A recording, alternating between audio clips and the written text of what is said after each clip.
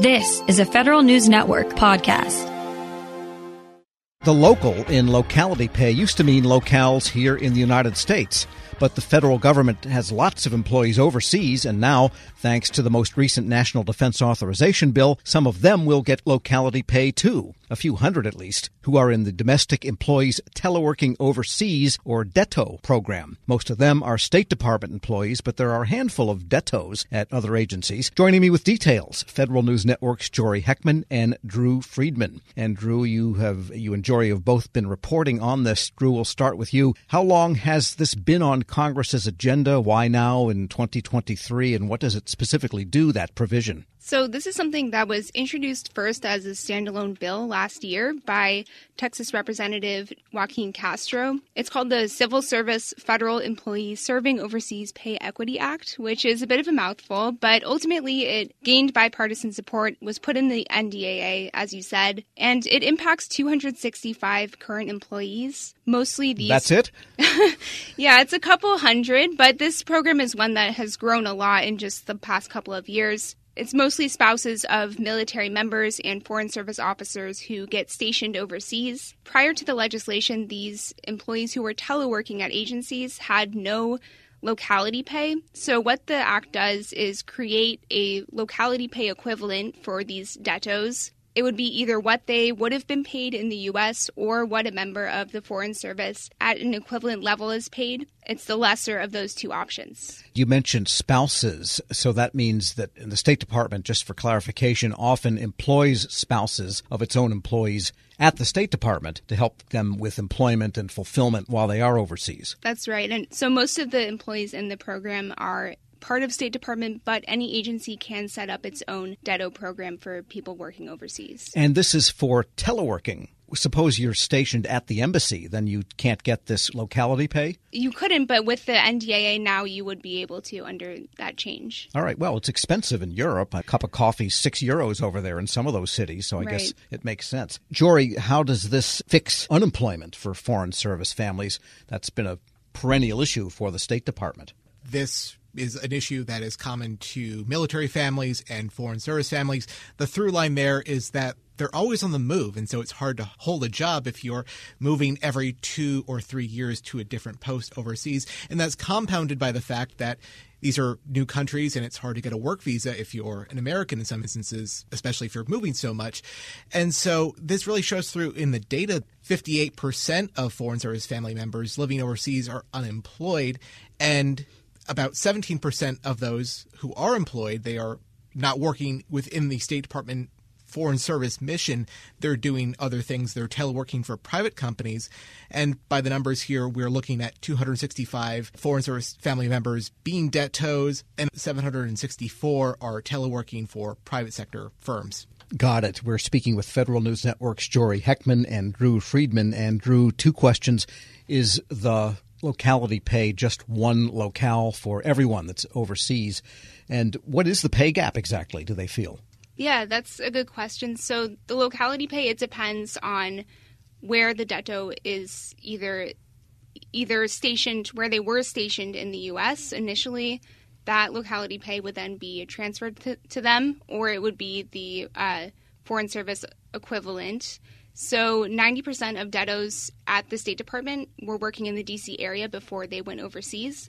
So a lot of these people in the program are going to be getting D.C. locality pay. That's currently at 32.49% this year. So not a small number. No, it's pretty significant. It's on the upper end of the locality pay, which ranges from about 16 to a little over 30%. That means you could be in North Africa and get Marin County pay. Right. So it's a significant difference. For example, a GS-13 Step 1 who's living in Washington, D.C. versus someone in that same grade and step who moves overseas and therefore was previously not getting locality pay, that could amount to a $25,000 difference in base salary. So it is quite significant, and DETOs have also argued that over time that can cause an exponential difference in retirement savings, too. Sure, and that's an awful lot of €6 cups of coffee, I suppose, too. And, Jory, do you think this fixes some of the outstanding morale problems that have plagued DETOs and especially State Department for a long time?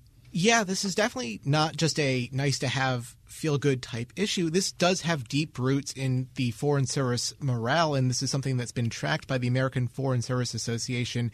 They did a 2021 retention survey of Foreign Service officers who leave before hitting retirement age. And the number one issue that they found in that survey is that family issues were the number one reason why people left early. And doing the interviews with those people, going deeper into those family issues, it's the very thing that we're talking about, that spouses who had successful careers stateside when they did this Foreign Service lifestyle change were uprooted and were not able to find work, telework or otherwise. And so this is something that they brought to the attention of Congress. This is something that they brought to the attention of the State Department. And this feeds into a larger morale issue at the State Department overall, that they have had a pretty significant decrease in overall satisfaction in the Best Places to Work survey. We're talking about a 10% decrease over the last decade. Well, you know what they say, a pat on the back without a showing of the green doesn't do much, but when you add both together, then you have a morale increase perhaps too. And Drew, any reaction so far from the DETOs themselves, for example? What do they say? They are really feeling like, I guess this is a sigh of relief. It's something that they've been advocating for over a year now. And now that it's being enacted, it's going to mean a lot to them, I think. You know, the DETO program they see as something that is a benefit. It's a huge positive to these spouses because they get to have career stability, use their professional skills, and continue their careers overseas when they are stationed there. And agencies on the flip side get to hold on to those employees as well. So it's really a benefit on both ends. And now the locality pay fix is icing on the cake. It's going to mean that they're hoping the program can now expand further, more employee satisfaction, recruitment, and retention at all these agencies. Because there are thousands of federal employees overseas if you add everybody up. Right, it's a lot. And, you know, the 265 number, that is something, as I said, it's almost tripled from 100 people 2 years ago. So I think with just the increased role of telework at agencies and at the State Department, it's just going to continue increasing, and I think the locality pay will add to that as well. And, Jory, I imagine a good reaction from the State Department also. Yeah, they've reacted pretty favorably to this passing as part of the NDAA, and this really does fit into something we've been tracking government-wide here since the start of the COVID-19 pandemic. Agencies have been casting a wider net through remote work and telework to places outside of D.C., places outside of most metro areas, and this is that on steroids, basically, them casting a net internationally to these professionals who are, you know, living overseas and in some cases are having trouble getting employment in any way, shape, or form. This is a really untapped market for that potential, and this is something that has been on the State Department's radar for a while. I had an interview with Marcia Bernicat, the Director General of the Foreign Service and the Director of the Global Talent Management Bureau, last summer, and she was saying that this is a great opportunity, the DETO program, to do just this, to tap into this untapped market of professionals. People who are working here in the department in our civil service capacity, if they're accompanying a family member overseas, may be able to continue the same work, but as a DETO. So we don't lose continuity, we don't lose their expertise while they're overseas, and they continue to be a productive, active employee. All right, so the government has paid its debt to the DETOs. Federal News Network's Jory Heckman and Drew Friedman. Thanks so much. Thanks, Tom. Thank you. And be sure to check out their story at federalnewsnetwork.com. Leadership today, especially within the federal workforce, is being tested more than ever before. Sean Ferguson, Senior Vice President of Government Relations and Chief of Staff to the Office of the Chairman at the Special Olympics, joins host Shane Canfield, CEO of WEPA, to discuss the importance of leadership, inclusion, and community building. To learn more about how you can get involved with the Special Olympics in your community, visit specialolympics.org/get-involved. Hello, and welcome to the Lessons in Leadership podcast. What are some of the biggest lessons that you've learned working with that community? Shane, it's almost immeasurable, the things I've learned since I've been with Special Olympics. One of the things that drew me to Special Olympics when I made the move over from the NFL was that my mother, my grandmother, my aunt all took care of people with intellectual disabilities and physical disabilities as well. So all of my life I was interacting and around usually young people, but also adults with disabilities. And so I knew that work a bit. You know, they basically were in direct care, and I will say, and I obviously will say about my family, my mother, my aunt, my grandmother, they're saints. But the men and women that do take care of people with profound disabilities are really, we can't do enough to salute them.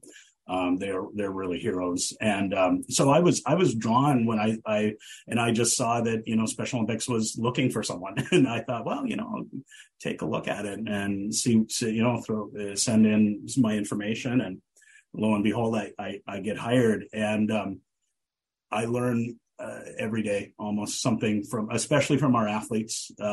We're blessed to have a number of athletes that work here in our office in Washington, D.C.